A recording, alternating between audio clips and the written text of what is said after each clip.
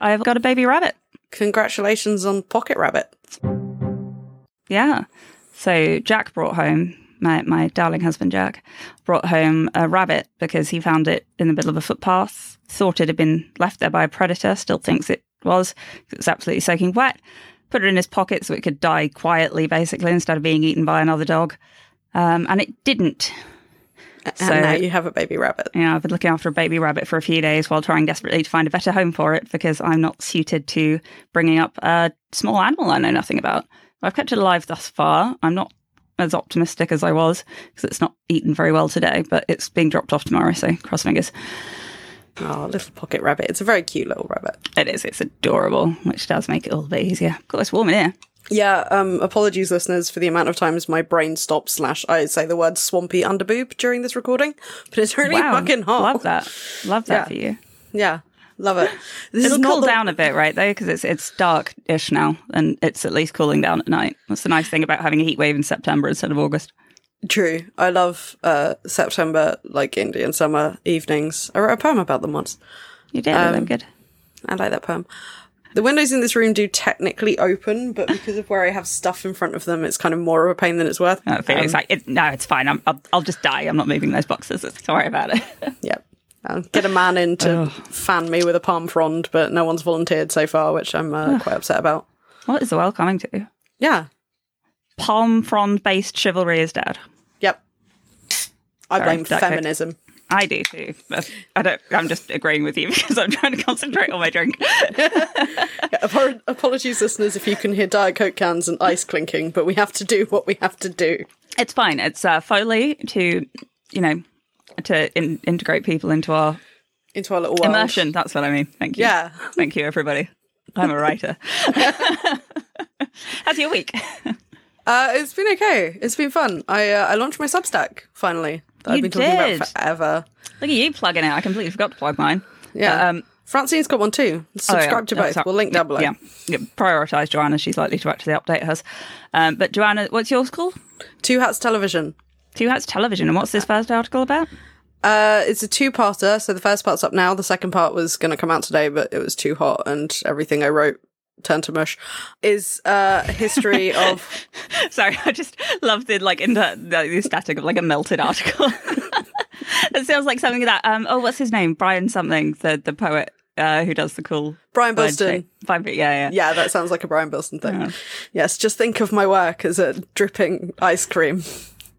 But part one was about writer's strike. Yeah, it's a history of Hollywood labour movement, specifically like writers and actors strikes. So part one covered everything from 1924 to around 2000, and part two is going to talk about 2007 and then what's happening now. Now, Joanna, I know a surprising amount about this topic. Yeah, all right. So this was originally a rabbit hole for Patreon, and I decided to write it up into an article. Literally no judgment. That's entirely... my plan for my next one. But it's that was me just trying to sneakily plug the Patreon, actually. Yes. We do little episodes on stuff we're interested in, but don't have time to go on massive tangents. That's right, listeners. Sometimes we cut short our tangents. Sometimes. This is us being controlled and edited occasionally if I have time. Unless you're a patron, and then you also get the uncut episodes. Yeah, because for some reason some people want that. And we appreciate it. But yeah, Indeed. So the Substack's going to be about TV history and also like reviews of stuff that's currently on or stuff that was on 2 weeks ago, because I ended up working on a piece about and just like that.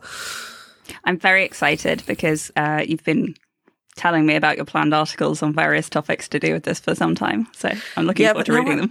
Now I actually have to write them, Francine. It's horrible. I know, it's terrible, but you have to get used to it. No. This was like, because I kind of let myself zone out a bit for August because like I just wrote a whole fucking book and it's summer and I had a lot of babysitting and stuff. And this was... It's fine. Be French. Yeah. No. But yeah, this was my week where I was absolutely getting properly back on it. Like daily yoga again, going for a walk every day, like putting work in every day, and it's 30 fucking degrees outside. The tone of voice you say it is like someone planning a lads night, getting fucking back on it, lads. We're getting battered. We're doing yoga. We're going for nice little walks for our fucking mental health. Yes, now I've gone Jeremy Clarkson. That's unfortunate. I'm sorry. Jesus, don't do that, Francine. Never go Jeremy Clarkson. Ooh, dear. Completely different subject. Did you listen to that episode of No Such Thing as a Fish with Neil Gaiman? I haven't listened to it yet. No, I'm like behind on all the podcasts I listen to. Well, I'm going to shove it to the top of your to-do list because it's got stuff about like how humans make stories and about the history of beekeeping. So yeah, right. That's my shit. That's extremely my shit. I'll listen to that tomorrow morning. We've still got a book to talk about. Yeah, after a long time away from the Discworld, it feels like. It feels like it's been ages. If you think, like, June was the last Discworld book we did, but that was Science of Discworld. Yeah, it's May since we last did a proper, I would call a proper run. Yeah, and even that was Hatful of Sky, which, like, is a great book, but it is one of the younger readers' ones. So I'd say it's been, like, April since we did a grown-up Discworld book. Yeah, wasn't April another Science? Oh, yeah, maybe. I don't remember. No, me neither. I don't remember, like, the first 8 months of this year. No, me neither. We need to remember to order Thud. That's what we need to do. We do need to order Thud. But yeah, before we do that, do you want to make a podcast? Okay, yeah. Let's make a podcast first, and then we'll order the board games. Yeah. Hello and welcome to The Truth Shall Make You Fret, a podcast in which we are reading and recapping every book from Terry Pratchett's Discworld series, one at a time in chronological order. I'm Joanna Hagan. And I'm Francine Carroll. And it's time we're talking about Going Postal. Oh, yes. We're back on Discworld. The 40-somethingth? I've lost... No. 30-somethingth. There's only 41 books. 33rd Discworld novel. Yes. I love how you always try to say that without looking it up when you know I've got it written here for the intro. Yeah, just adds to our sense of whimsy. Oh, yeah, no. Note on spoilers before we crack on. We are a spoiler-light podcast. Obviously, heavy spoilers for the book Going Postal, but we will avoid spoiling any major future events in the Discworld series. And, of course, we are saving any and all discussion of the final Discworld novel, The Shepherd's Crown, until we get there, so you, dear listener, can come on the journey with us. Walking at 4 miles an hour, perpetually, unceasingly, unsleepingly. Which actually sums up how we make this podcast. Also, content warning, if you're one of those people that can't stand to hear the word moist, grow up. I'm sorry. You're going to have to get over it for this one. But I've put it in the summary a ton so that we can do some aversion therapy. I don't think we've got anything to follow up on. Or if we have, we've forgotten. We have. It's been too long. I'm sorry, guys. So, Francine, do you want to introduce us to the book Going Postal? Certainly. So, Going Postal is the 33rd book in the Discworld series.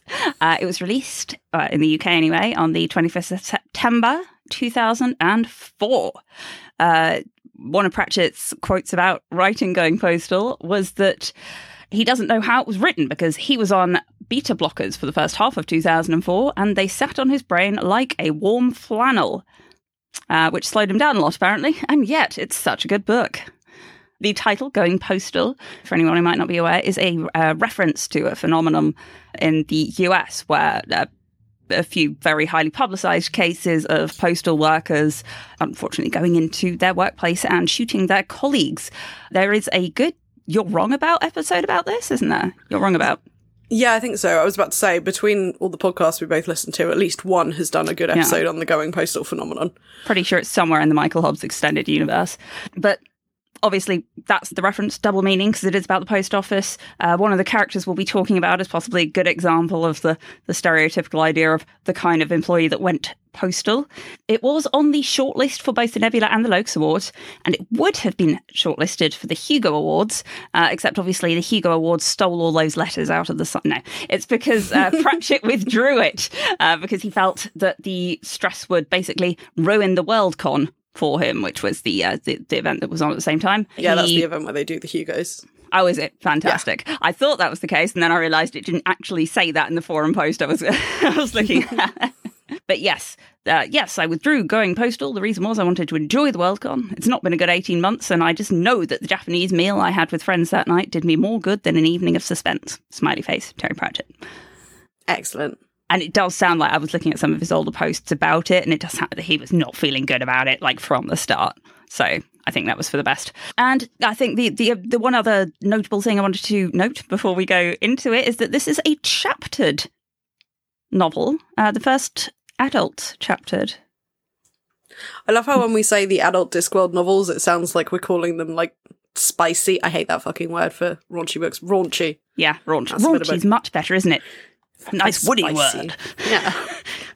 Spicy's all tinny. Yeah. Caribou. Oh, that's... I'm going to have to link that sketch now, sorry. That's fine. Nibbling on the croquet hoops. But yes, agreed. But I can't think of a better way. The standard Discworld books. Yeah. Not aimed at younger readers, but probably still fine for younger readers to read Discworld books. Yeah. And they've got, interestingly, the cool little, not summary exactly, but foreshadowing, little teaser words, which is very Jules Vernean. Ah, is that someone who did that technique? Yeah. I couldn't think of a good example. I was wondering if there was a word for that. I don't know whether Jules Verne was the first or even the popular one, but I do know that he did. Fair enough. This is also like one of my favourite Discworld books, and I think it's one of yours as well, and a lot of people's. I think it's the start of a new, like the third Discworld era, third and final.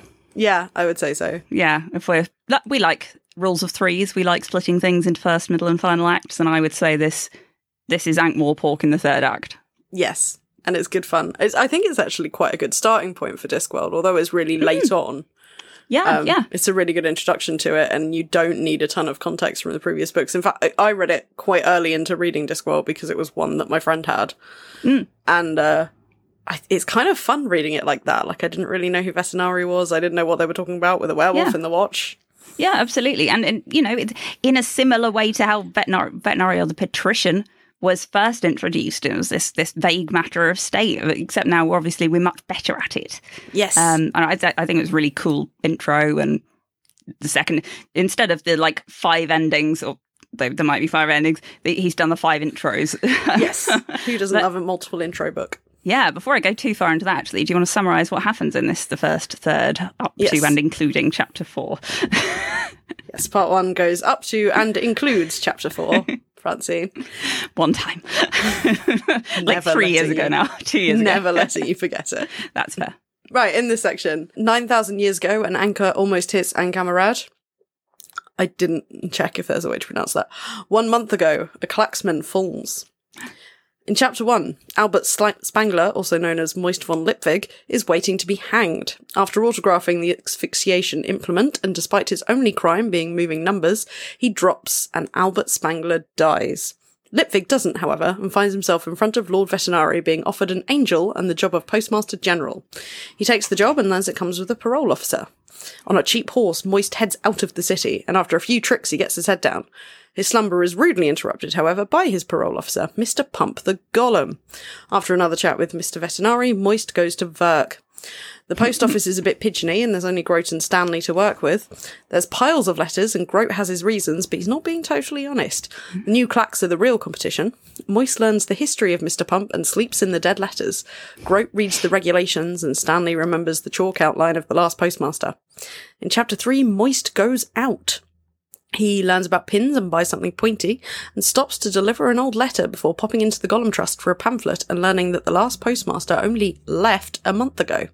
Meanwhile, Grote visits the rooftop pigeon fanciers to collect the rent. Vetinari's considering the smoking glue and semaphore. He meets with representatives of the Grand Trunk to discuss embezzlement and Deerheart's untimely death. After informing the trunk of the post office, Vetinari quietly orders an obvious investigation of Crispin Horsefly. In chapter 4, Moist asks about past postmasters. I did this to myself. Red lorry, yellow lorry, past postmasters. Pastmasters, and learns of the werewolf in the watch. Stanley has a wobble until Moist produces a pin. He's off to look for a sign, with a crowbar. Moist reclaims the post office signage from Hugo's, and as they're being hung, he realises he could make a profit. The recipient of the old letter comes by to thank him and invite him to a wedding, while a passerby mentions a curse. Ah, mad! Sorry.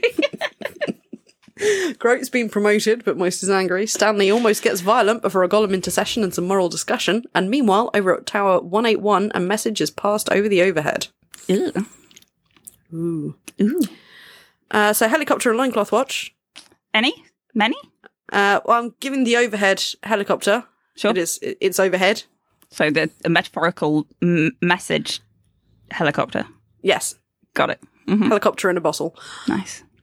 And for loincloth, I'm going with Groat's definitely not a syrup. Yeah, that's probably solid enough to be a cloth. It's not covering his loin, but well, it probably will be by the end of the day. Yeah. Sorry. Quotes. Do you want to go first? This is quite a long one. I am asking for forgiveness, not permission here, but I really love this bit, so I put it all in. I like how you ask for forgiveness, not permission before you start. And there was brass and copper everywhere, polished up like gold. There was balconies, sir, all round the big hall on every floor, made of iron like lace. And all the counters were made of rare wood, my dad said. And people, this place was packed. The doors never stopped swinging, even at night. Oh, at night, sir. Out in the big backyard, you should have been there. The lights, the coaches coming and going, the horses steaming. Oh, sir, you should have seen it, sir. The men running the teams out, they had this thing, sir, this device. You could get a coach in and out of the yard in 1 minute, sir. 1 minute. The bustle, sir, the bustle and fuss. They said you could come from Dolly Sisters or even down in the shambles and post a letter to yourself, and you'd have to run like the blazes, sir, the very blazes to beat the postman to your door. And the uniform, sir, royal blue with brass buttons, you should have seen them. I just love that moment so much. Yeah, it's great. I love how you can equally effectively see the post office as Groat is describing it and Groat describing it. Yes. That's and there's really something so wistful and so adoring in him. Yeah, yeah. Mine's equally long, I'd say. Mm-hmm. Yeah. See a pin and pick it up, and all day long you'll have a pin. True words never spoken. Yes. I was going to pick that anyway, but it's double interesting because I'd always assumed that was a Pratchett original. But apparently it was around for a while beforehand. Pratchett said he first heard it in a stage show when he was about 8 and just thought it was a perfectly normal saying, if a bit dull. And then he'd heard of it later. Kenneth Williams, Anthony Newley, all that stuff. But I love that. That also comes in just a bit I really like, which is Stanley talking about how people get into pin collecting and the true joy of finding one in the street or something. And as someone who is a nerd and collects things, like, that's very relatable. Magpie vibes.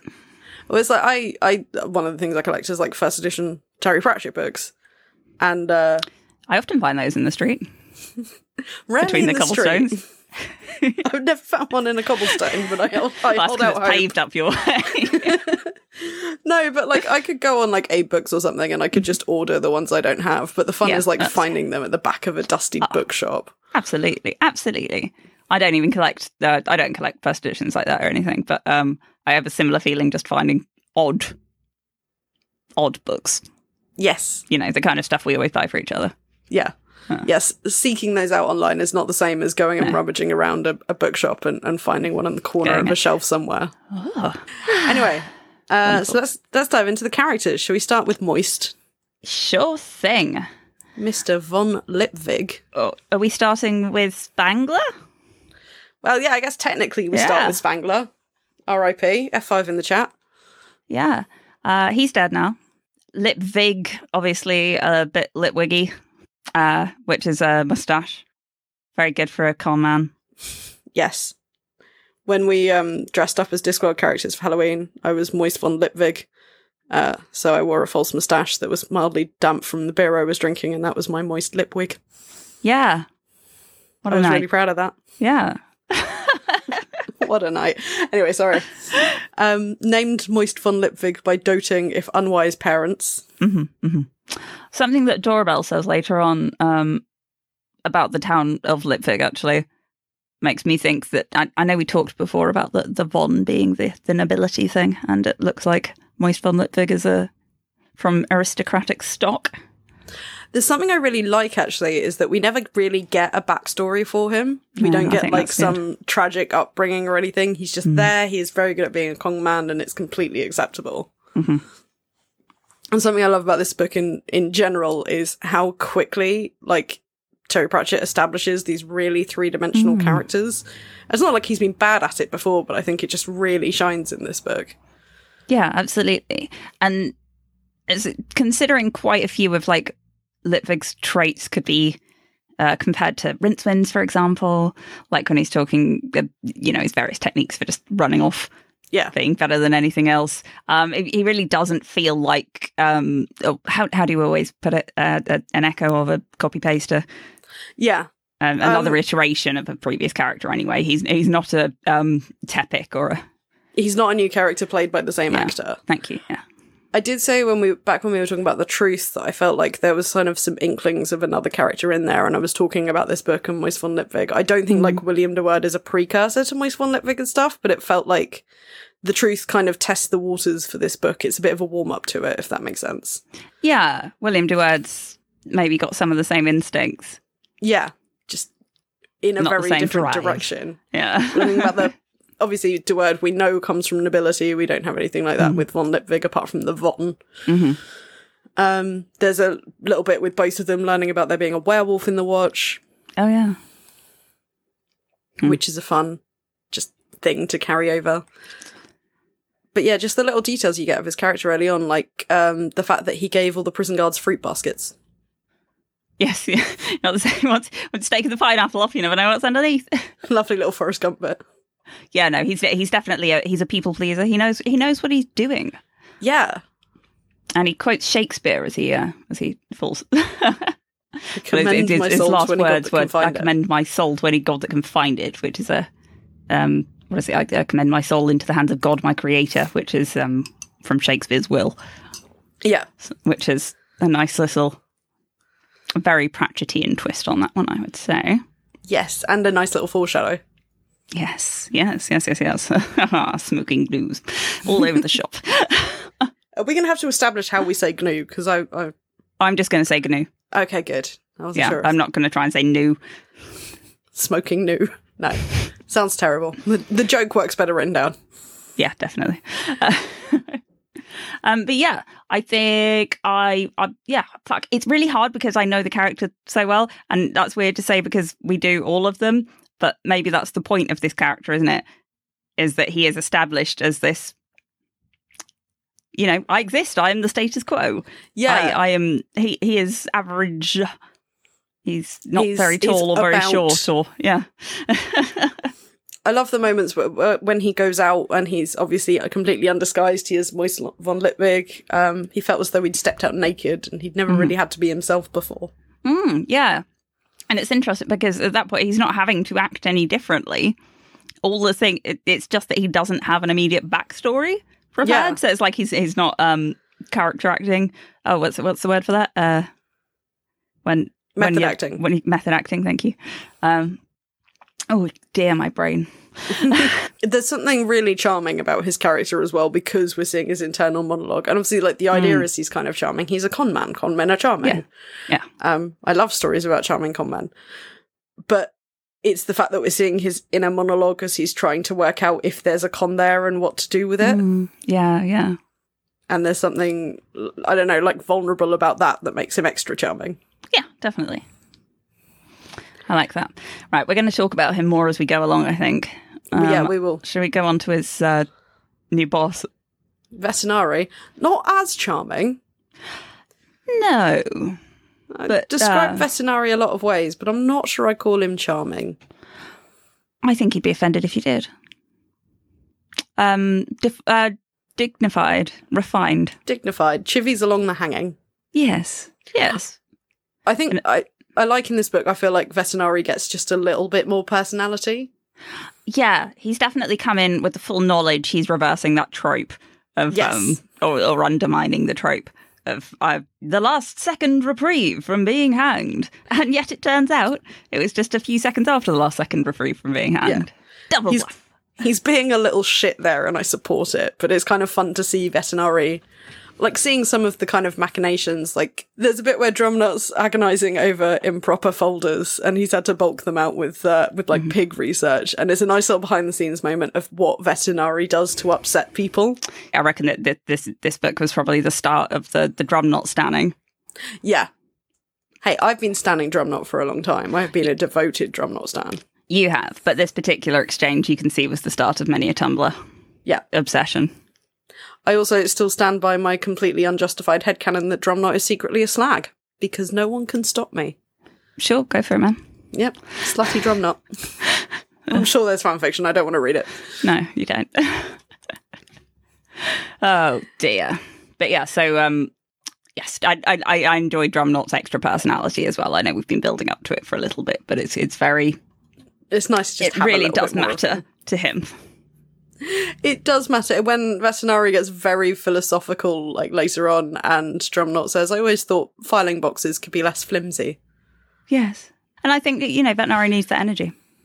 But I think there's also a fun bit of taking bits literally. The Moist does that. If you stick a broom up my arse, I could probably sweep the floor too. And so Vetinari takes it literally, and then Drumknot starts taking it literally too. And he's not that naive and stupid.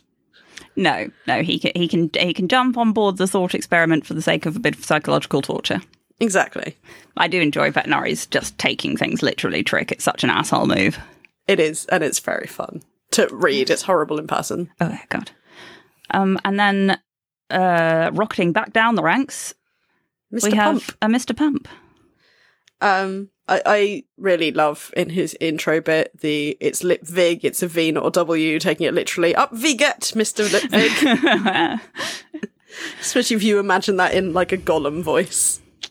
Now, Mr. Pump is still an owned golem, isn't he? Is he? Yeah. So or is he just an employed golem? I think, from what I understand, he belongs to the Golem Trust and is on hire to the government. Right. And the Golem Trust save up and buy golems. Yes. I wasn't sure if that had happened for him yet, because he's got Vetinari's words in his head, which seems very personal for a freed golem. Yeah. But I suppose you'd make exceptions. This is the first time we've really had golem stuff since Feet of Clay, and in Feet of Clay it was owning themselves that gave them the ability to speak. So I don't know where we are with that. Oh yeah, that's a good point. Yeah, we're allowed to retcon a bit. It's been several books. Yeah, I feel like but it's quite nice. The explanation of basically everything that's been happening with golems since Feet of Frey is Feet of Clay. But now the golems were freeing themselves. It was the quietest, most socially responsible revolution in history. They were property, so they saved up and bought themselves. Mm-hmm. And I think it's very nice, how quickly it's handled. Yep, that's what they've been doing. I like that it's been kind of percolating in Pratchett's mind for a few years here. He's like, I've got to tie up that loose end. Yeah, what can I do with these guys? Yeah. I really like as well, I know we haven't got to Adora yet, but when Moist goes to the Golem Trust and he's like, we call him Mr. Pump. Oh, do you feel good about that, do you? Yeah. And goes on to the rant about the patronising language and how it doesn't help. Yeah, and completely unwarranted in this case. Yes. But I've definitely seen a lot of similar conversations about, how do we definitely address, this group of people or that group of people, and said group of people being like, can we have some legal rights? Gonna rub our fingers together instead of clapping. Yeah. Okay, well, maybe that's not important in the grand scheme of things. Or on the other hand, of course, that's an over-reported phenomenon. Very much so. Instead of actual issues. Things, yes. But yeah, I can definitely see why a doorbell snapped, and I can definitely see feeling very stupid after doing so and realising the person in front of you was literally just like, what? I don't give a fuck. I just... Yeah. No, you've got me wrong. I'm not overconfident. I don't care at all. Just correcting you. And this idea of by our own hand or none, I like that there's a very strong sense of pride within that. Yeah, that's definitely an extension of the Feet of Clay stuff as well, wasn't it? Yeah, they wanted all of that mad writing in the basement and yeah, and this is sort of what they came down to. Mm-hmm. Yeah, love it. So, junior talking postman of mad Grote. writing in the basement. Yeah, I feel like that's junior postman Grote. It is. It absolutely is. Well, he's promoted now, isn't he?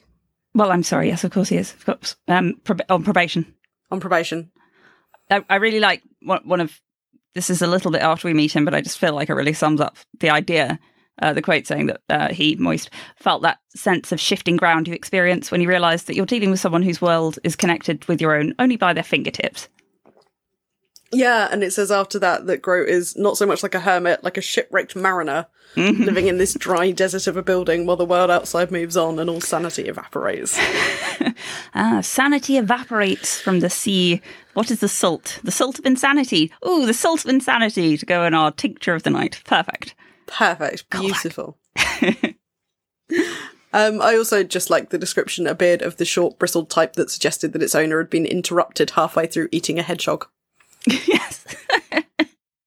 Very evocative. But I love his character. You know, I picked that quote for a reason. I love how in love with this idea of a proud post office he is. His tearful gratitude to Moist when he insists on staying on. This was a great place once. We were postmen. Yeah.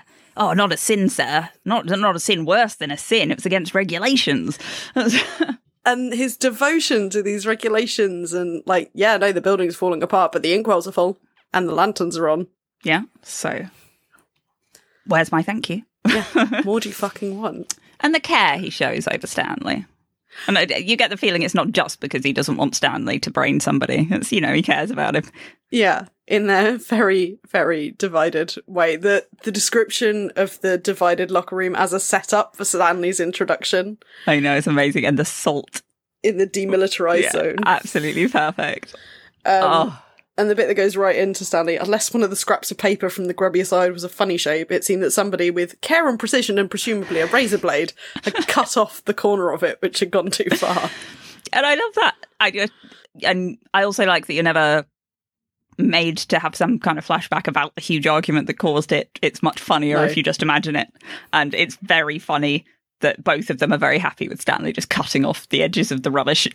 Yep, that is the acceptable way to do it. So yeah, Stanley, who was raised by peas, which is a line that never stops me from gut-wrenching laughter. Oh, see, it's the family died of gnats for me. Especially as we get it again later. I think it's because it's the comedy thing that I know you and I both do it as well, where you sort of start off something really normal and then you start as deadpan as you can, throwing in more and more ridiculous ones.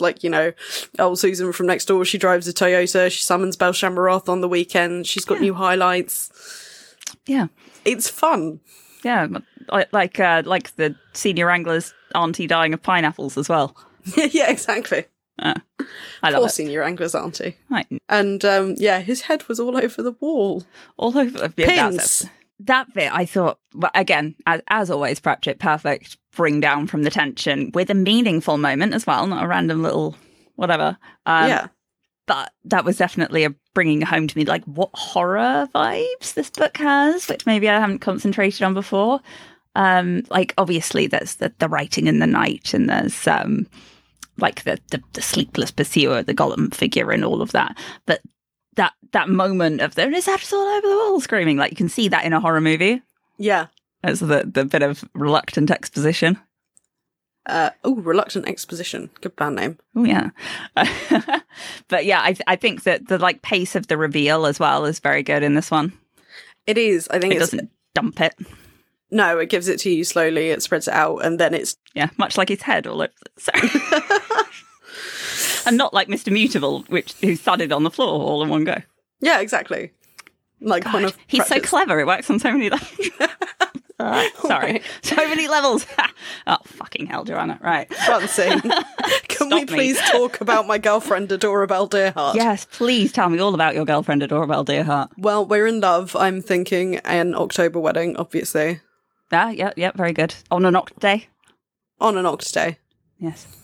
No, I love her. She's one of my favourite characters. I've been really looking forward to getting to this book to talk about her, the woman who smoked a cigarette as if she had a grudge against it. Oh, yeah, absolutely. There is, I think we've said we're not going to talk about the adaptation until Christmas, but she's played by Claire Foy in the adaptation, and I think it's actually really perfect casting. See, I still feel like maybe this could be our cosplay of her. If you want to be Adorabelle Dearheart, I'll happily be Moist von Litvig. Yeah, but again, I also want to be Moist von Litvig. I'm wondering if I could, Victor Victoria it. Yeah. The thing is, Joanna, I don't think I can ever wear a Victorian-style skirt. So maybe you can do fair. half and half. That's what I meant by Victor Victoria. So it'll be like I'm sorry. On one side and a skirt on the other. Half that way. Yeah, no, I was thinking a bit more sane. Yeah. Oh, were you thinking top and bottom half? Yeah. Yeah. No, God no. Also, the reference that works for me is the Dean from Community. Because I have uncultured swine. I have to go to the bank today. I just gone too far this time. Ring-a-ding-ding.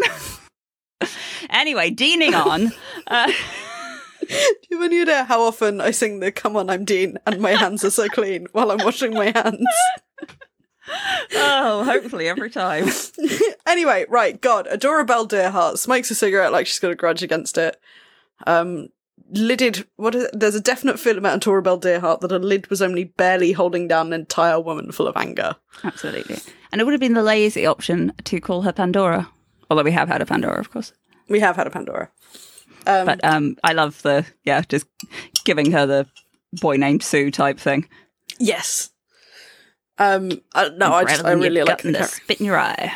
I really like the character. I love the barely contained fury. I like the immediate disdain of Moist and him immediately being attracted to her because I like that sort of thing. Yeah. Oh, no, absolutely. Every time. Fucking crazy ex-girlfriend Greg falling in love with Rebecca. Yep. Just fucking fantastic. Sorry, I wasn't listening. Perfect. We'll talk about her more in the next couple of sections because she's not actually in this one for very long, but I can't not mention my girlfriend. I'm really looking forward to us eventually. Anyway. And again, as you say, it takes very little time to get an idea of who she is. Yeah. Even though we will get some more of her backstory and we don't have a lot of it now, but you already get the fact she's massively overworked in this reasonably selfless position that she's in. She's sick of everyone being a patronising asshole and not doing anything about it. She's got a massive chip on her shoulder because of her name. Also, her brother's dead, or a family member is dead. Mm. It's not spelled out, but the names are there. Right, the Grand Trunk Group. Again, we'll talk about these a bit more when we get into the later sections, but I can't ignore them, and there's some really fun bits in this meeting they have with Vetinari. Mr. Slant's representing them, so you know shady shit's happening. Uh-huh. Yeah, Mr. Slant is not... motif. Yeah, he's never representing the good guys. No. I like how he's a known entity of a villain as well. Yeah. Like, he and Vetinari have, like, a mutual understanding. Yes, absolutely. Of we both do not approve of each other and entirely know what the other's going to say next, and we will both run this joint forever. And I love Mr. Gilt's introduction, Reacher Gilt, immediately just not toadying to Vetinari, like calling him out. You don't come to my parties, all work and no play. Just slightly less deferent than the other ones. Yeah, and although... in a similar way to Horsefry, he gets that moment of everybody else going, ooh. He doesn't give a fuck. He doesn't notice that he's suddenly very far away from his colleagues. Well, I think he does notice. I don't think he cares. That's true, yeah. Feels it's probably a bit desired more effect. Yeah. We've also got the utter uselessness of humanity that is Crispin Horsefry. Crispin. It's never going to work, is it? Not someone called Crispin Horsefry. I love the moment when Crispin's been kind of dumb about this game that they're talking about that Vetinari's playing, which funny enough is like also called Thud, and there's a book called that we're going to talk about. Yeah, anyway, right. Huh. He's being really stupid about it, and Vetinari and Gilt exchange a look. While I loathe you in every aspect of your personal philosophy to a depth unplumbable by any line, I'll credit you at least with not being Crispin Horsefry. Which I must try and remember. Even if it's just the last bit, I'll credit you at least with not being Crispin Horsefry, but you're on my last fucking nerve. It's the way it's not said out loud. I need to work out how to convey that in a look. I think you can. Yeah. I think I could with you. But I feel like if we needed to side out me each in every other. aspect of my personal philosophy to a depth unplumbable by every line, of course. Not that you know of. No, I don't. No. I love you deeply. No, thank you. Good. I was trying to think of something funny in response, but I'd sound very defensive. If I went against your personal philosophies, I would probably be a really shit human. I mean, I am, but for like different reasons. Yeah, no, that's fair. Speaking of being shit humans, yeah, so it sets up exactly what this group has done to financially fuck with the Clacks. Which is a very nice setup for what comes throughout the rest of the book. Yeah, it's again kind of echoes of previous books with like the Guards Dragon. Yeah, Guards Dragon, and Men at Arms probably as well. Just the shadowy aristocrats, but now it's corporate. Yeah, it's gone to the corporate CEO style, but it's still kind of bureaucracy as a villain. Yeah. I do like bureaucracy as a villain. Yeah. This time they're not trying to lock Vetinari away for the whole time. Because it's illegal. They don't need to. What a fun development. And then there's a few really good side characters, which is this thing we've been talking about. He sets up these characters so well in a couple of sentences. We've got Wilkinson, the guard, who's just immediately so supportive of and thankful for the fruit baskets and explains occupational therapy.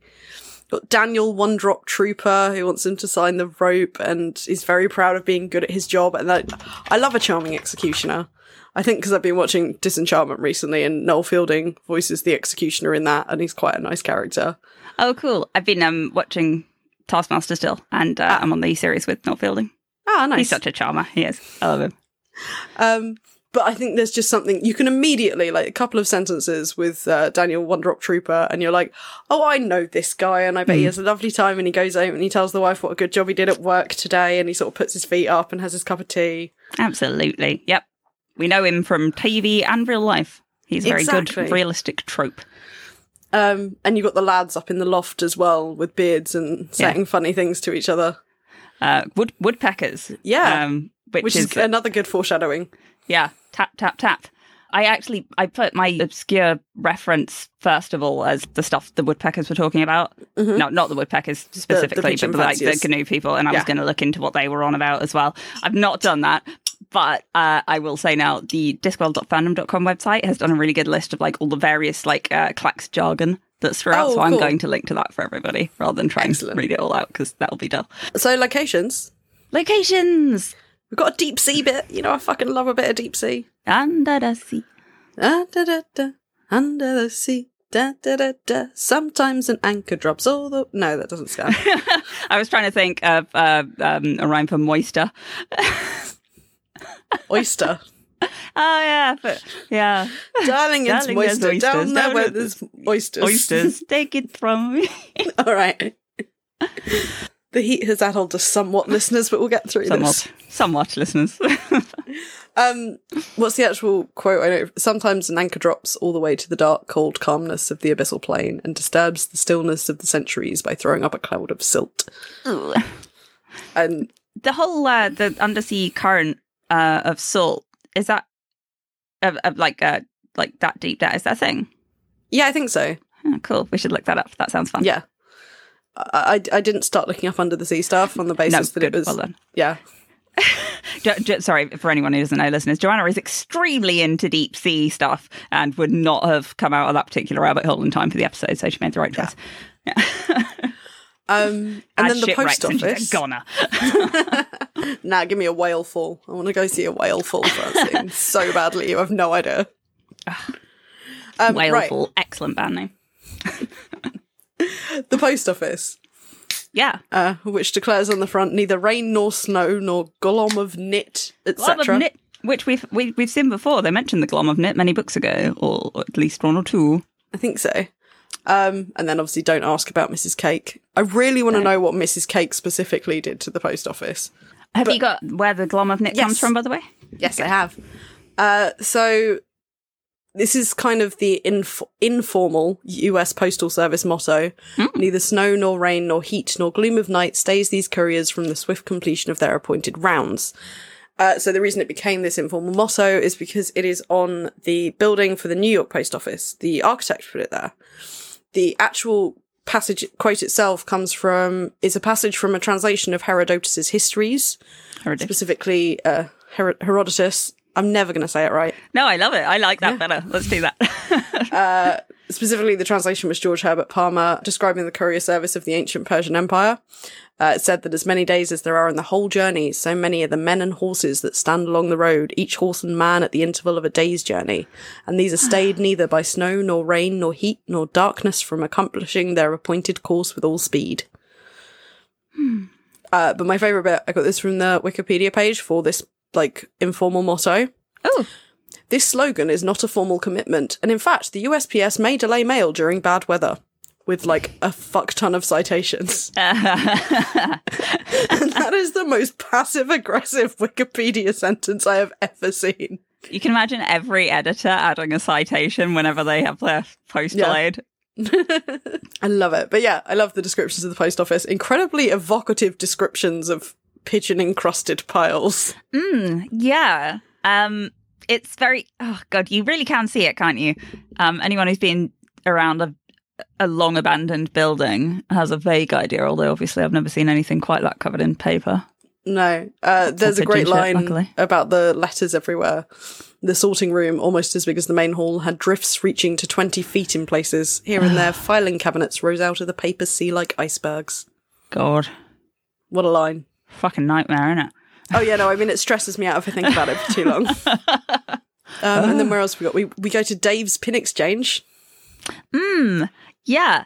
Now, this gives me very... Pratchett's the place he used to go to get his sci-fi comic books vibe. Yeah, I was thinking that as well. They're describing the guys in there. They look a bit like Stanley. They were all male. Clearly women weren't natural pinheads. I felt this is kind of a love letter to those weird little bookshops of Pratchett's youth, and I think also kind of a loving ribbing of like the Kevins. Yeah, absolutely. And of course he's talking about the place he used to get sci-fi comics from was also mainly a purveyor of adult materials. And by adult, I don't mean books without chapters. And in this case, Dave is a little they are holding a pins. little bit reluctant. Say, oh, you want the under the counter stuff, do you? All right. Yeah. I don't have nails in here. We get kiddies in here. I fucking love it. Like I said with the Stanley bit, it's taking the piss, but in a really loving way. Yeah, absolutely. And, he was that way about stuff too. Exactly. Yeah. And yeah, lastly, we have Tower 181 and Princess Roger and Grandad, which I'll talk about, what happens in the tower a bit more later. But, God, it's just really beautiful and such a really good visceral description of what the Clacks has become, because it's been kind of an abstract concept. Before now, we had, the mini versions of it where you have, gargoyles using semaphore and stuff like that. And then we had the idea of it as a political tool. That was the reason that Ankh-Morpork got involved in the war and Monstrous Regiment is because of the Clacks Towers. Well, we had quite a lot of it in the werewolf one as well, the Fifth Elephant. Fifth Elephant, yeah. Yeah. So yeah, it's really, it is a really nice concept we've seen develop over, years and non-podcast time. And being in a living Clacks Tower as opposed to the Clacks Tower they briefly go in Monstrous Regiment and seeing how it becomes a lifestyle. Yeah, it's kind of like you get the idea. It seems like a mix of early computer hacker tech nerd vibes and Lighthouse Keeper, Yeah, or oil rigs. Yeah. That sense of communal isolation. Yeah. It makes it, and even shepherding huts things. I'm just trying to think of it feels so real that I feel like you must be thinking of something specific, where the kids would go and help, maybe fishing vessel. I don't know.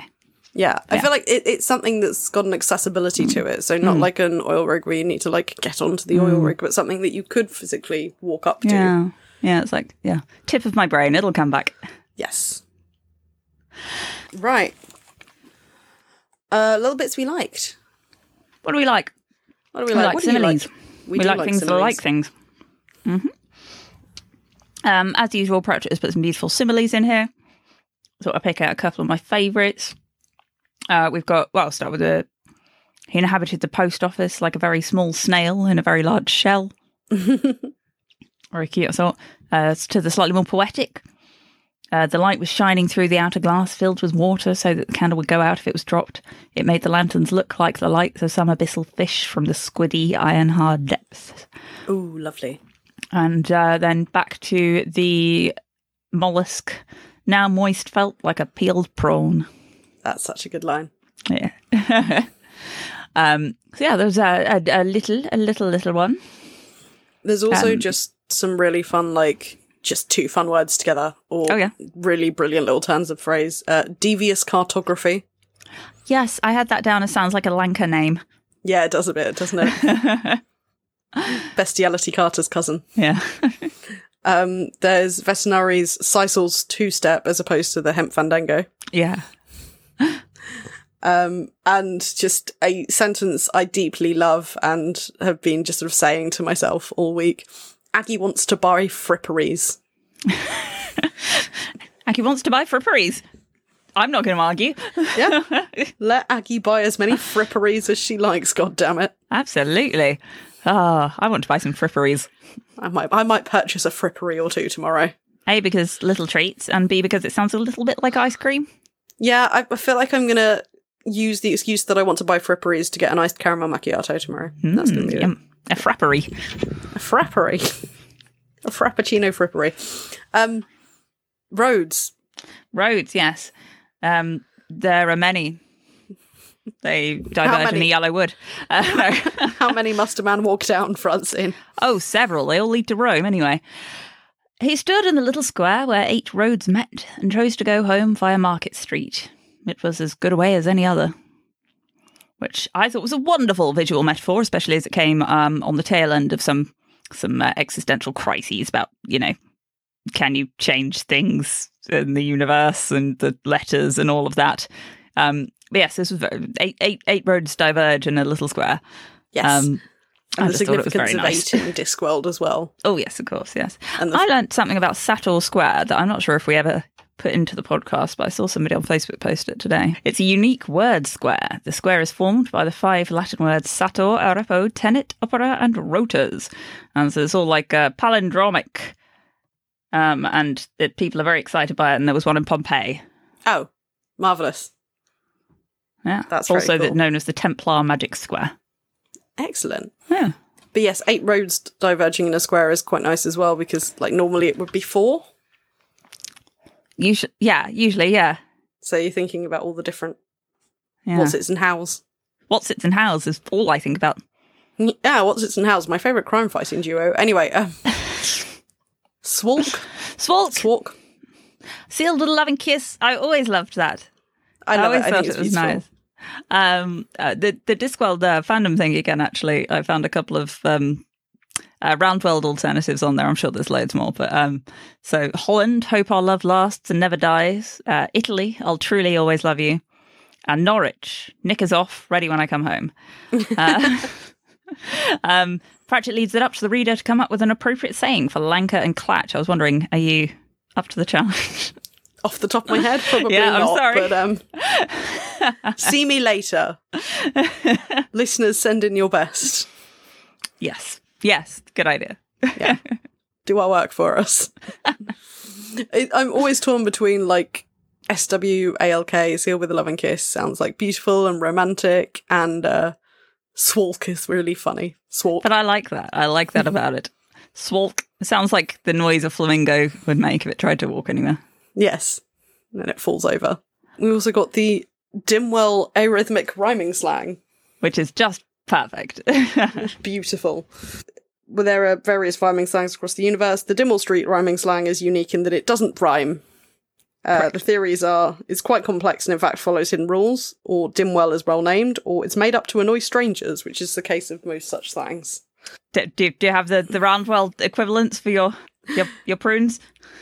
I can't think of any now because, we actually had a whole conversation about rhyming slang in the Discord the other day. We were trying to come up with alternative ones, and ChatGPT.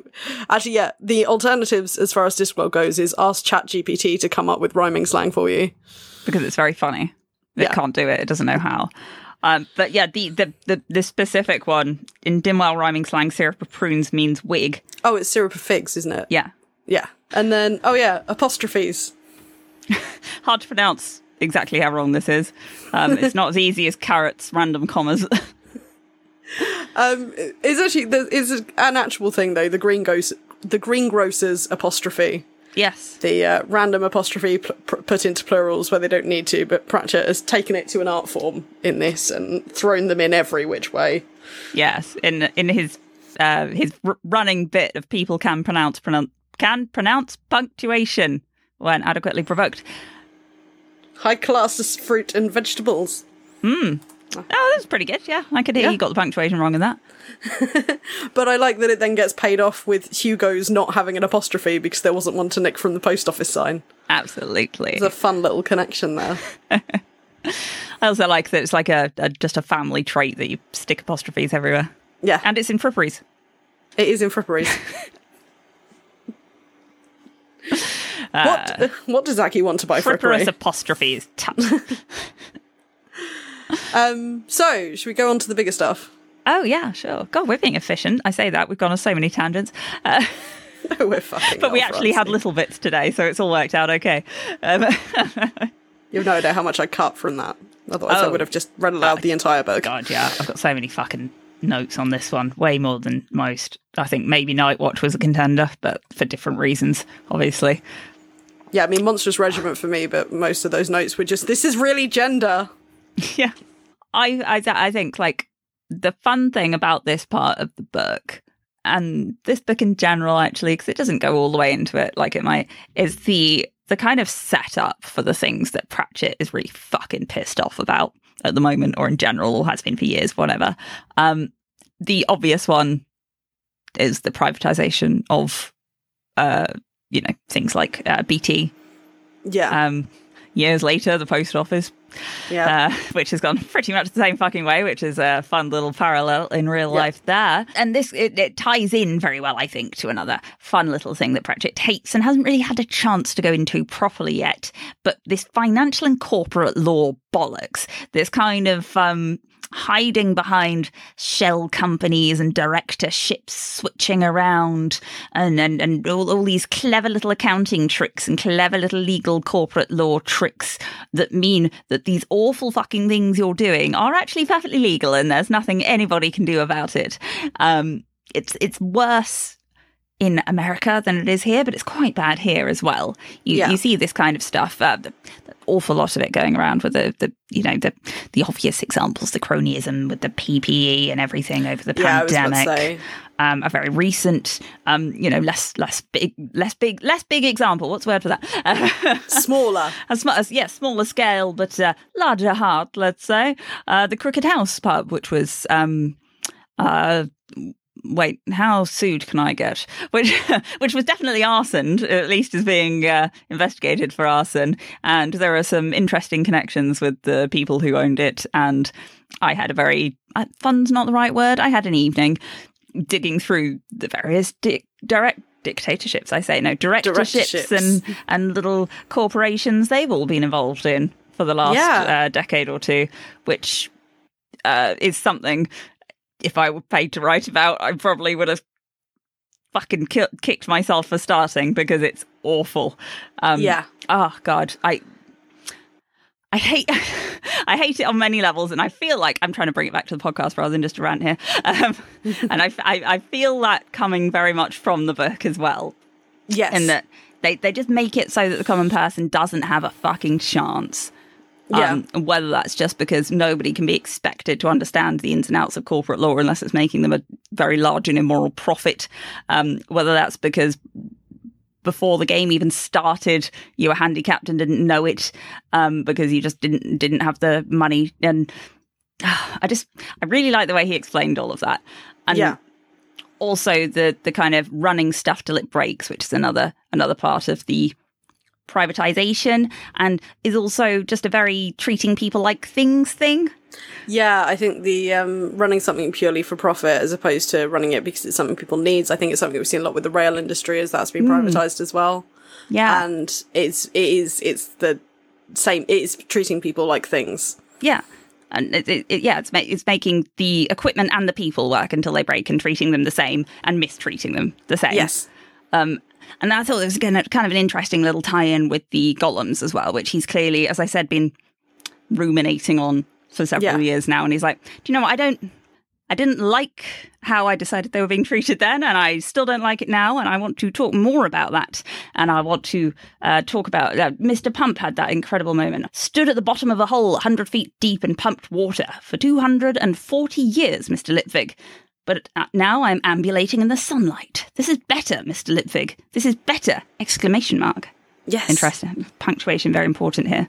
Yeah. When you exclamation mark a golem, he said it with vigour. Yeah. You don't want to be vigored at by a large clay parole officer. But yeah, it makes me feel a little bit hopeless, Joanna. Have you any hope for us? Please. I can try. Please, Joanna, may I have some hope? Well, no, this is the thing. There is this running theme through this book of hope and this embracing of life and this embracing of vitality. And that's the thing. Like, just any kind of life, finding life somewhere. And it's about a fucking post office. And this is the thing, like, Terry Pratchett was a very angry man. That's established, and we've talked about it, and it's something Neil Gaiman wrote about really beautifully. And he does have that anger in this, the anger at these corporations, this privatization, this treating people as things in, but he's also just very passionate. Yeah. Yeah. I think that really sings through right from the beginning. I mean, it's a dark opening compared to previous books. You know, the guy dying in the second epilogue, you felt the terrible pain. We've had people die early on in books before, but this is very visceral. We're very there with him. And it's dark and it's quiet and he's alone and he felt the terrible pain in his fingers, heard the scream and dropped like an anchor. Mm-hmm. And it ties that anchor back to the anchor that went past Angamarad, who obviously we'll talk about more next week. Yes. And then you go from there to something quite funny in looking at how people use hope. You have Moist chipping away at the wall, and it's explained it's occupational therapy, prevents moping, and offered that greatest of all treasures, which is hope, sir. Thing with feathers. And then as Moist kind of thinks back on the cons he's been in, he thinks about how he used people hopes for it. There's this, you know, before you could sell glass as diamonds, you had to make people want to see diamonds, and that was the trick. Yeah. You changed the way people saw the world and let them see it the way they wanted it to be. And it's not just that the book is hopeful, but that it's using this idea of how people hope. Yeah. And how other people treat people who hope. How Vetinari uses it to trick someone, but also, keep them occupied. Yeah. How Moist has used it in the past compared to how he's kind of thinking, now he's getting hopeful. He's thinking, oh, okay, well, now I'm stuck in this situation, I can make a profit.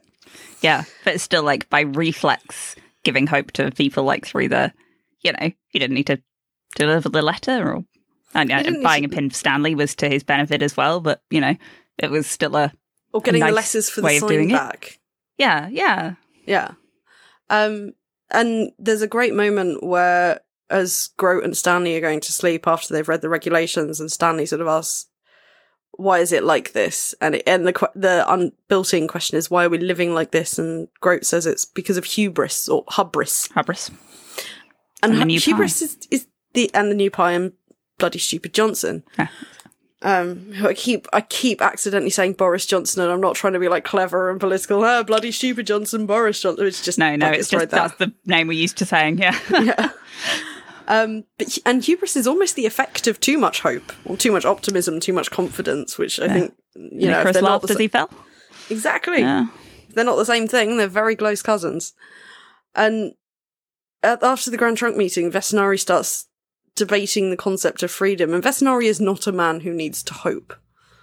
No. Vetinari is a man that is, and that means he is able to step back. And we mentioned this conversation. This is when Drumknot would like fireboxes to be less flimsy, but Vetinari wants to think about the difference between preventing a murder as a curtailment of freedom versus no man being truly free because only the mad or the divine could face true freedom. Yes, Vetinari calculates instead of hopes. Exactly. You get the occasional miscalculation, like with Vimes a couple of times. And then you can see him recalculating instead of, like, feeling hopeless. Yeah, he didn't punch the wall. No, yeah. Oops. Such a good moment. But that leads into, Vetinari literally gives life at the beginning of the book. He becomes an angel and gives Moist a second chance, and he is one angel. Many angels. Many angel references through this as well. Oh, yeah, it's a really fun theme. And one angle. At least one angle. Yes. That's it, because it was in chapter 2. There was always an angle. Oh, yeah. My note is angle, angel. This was late at night, so that might be nothing. Well, no, you only get one angel, but there's always an angle. It works. Yeah. But yeah, this vitality, this life coming through the whole thing. That Mr. Pump quote you just mentioned, I'm ambulating in the sunlight. This is better. Yeah. Literally the page before that, Moist asks Mr. Grote, like, is this any kind of life? And Grote says, it's better than a death, sir. And then you have these letters as stagnating vitality because they're sat there and they're unfulfilled with their purpose. And he delivers one and things change. And you can imagine them as little packets of history. Deliver them and history went one way, but if you drop them in the gap between the floorboards, it went the other. We got the trousers of time back. And I love how he goes through the little bit of, well, is there any point in delivering this? Surely it's too late. It's been too long. What's the point? But does it anyway? Because, you can see something like that being like, oh, it's too late. leave it forever. Leave the weird haunted writing. But Vetinari clearly calculated that Moist would be the one to give it a go anyway. And part of it's curiosity. Yeah. He's so used to, even though he's literally been hanged, he's still used to being able to get away with everything and get out of things. I think there's this underlying, what does it matter if delivering the letter goes wrong? I'll be all right. Curiosity is a form of hope, is it not? It Absolutely. is the hope that something interesting will happen if we do this. And then you get the bit where Moist actually has to confront things, as it were. This is after he's decided he can make a profit of everything, and then Mr. Pump accounts, you have killed 2.3 people. And gives this accounting of the lives Litvick ended by everything he did, these minute ways he caused tiny parts of deaths for people. And Moist's first reaction is anger. Yeah. He's furious. He wants the golem to rip his own head off. And you get that, don't you? Like, when someone like criticizes you and hits a fucking nail on the head, you get angry. Well, I do. It's probably a character flaw. No, I absolutely. Well, if someone like that doesn't mean it's not a character flaw, but if it is, it's what we share. We have quite similar character flaws. We're definitely unreliable narrators. Put it. How dare you? This takes me to the end of this section, which is this bit in Tower 181 and the message that's being spent. And this is this GNU John Deerhart thing that is being sent across the overhead. And the idea is that this message it stays in the overhead and it's not logged, and it turns around at the end and it just stays there. It keeps going on and on.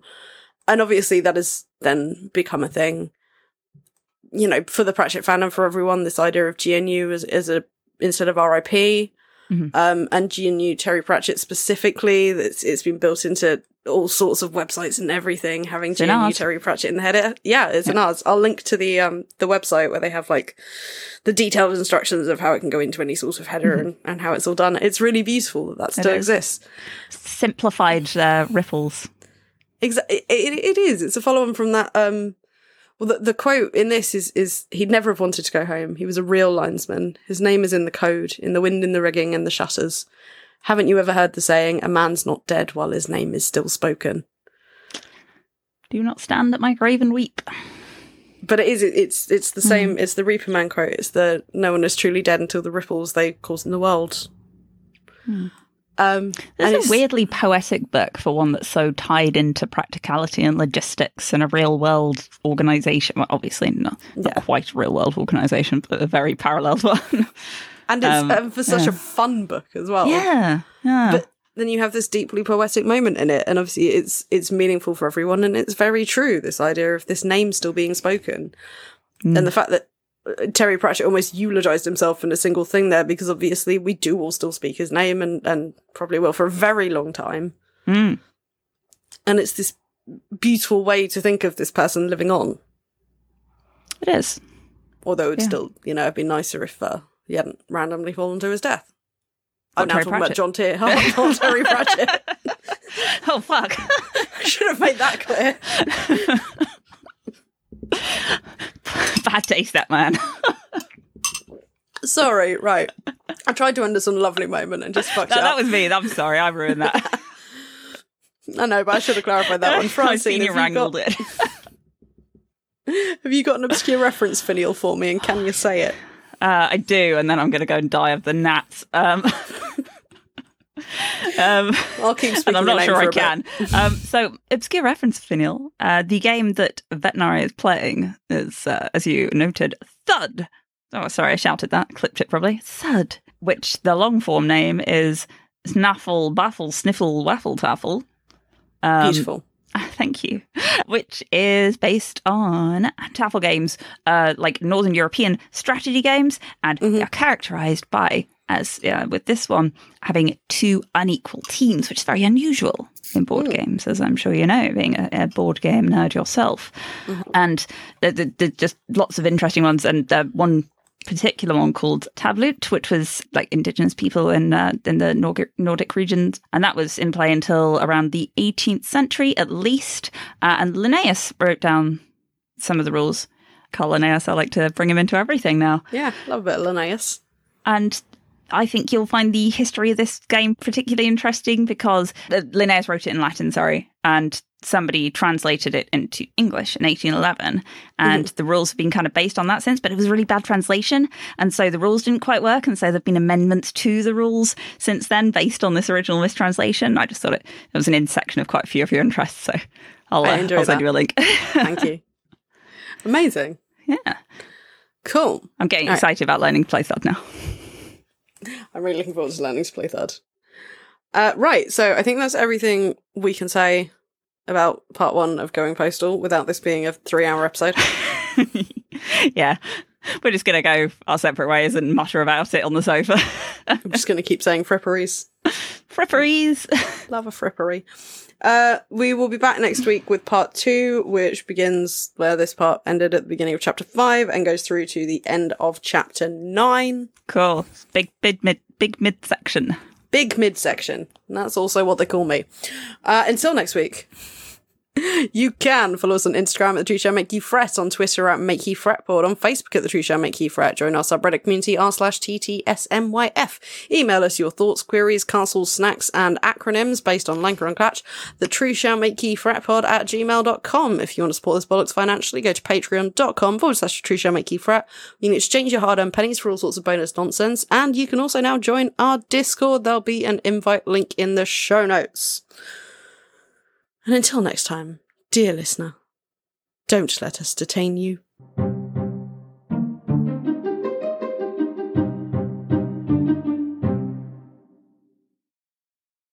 I'm trying to come up with a line word. I'm not even going to fucking try right now. And it's too hot. Actually, no, Clatch feels like it's going to get... Clatch will be dirty. Clatch is implied to be dirty. Yeah. Water shod. Water shod.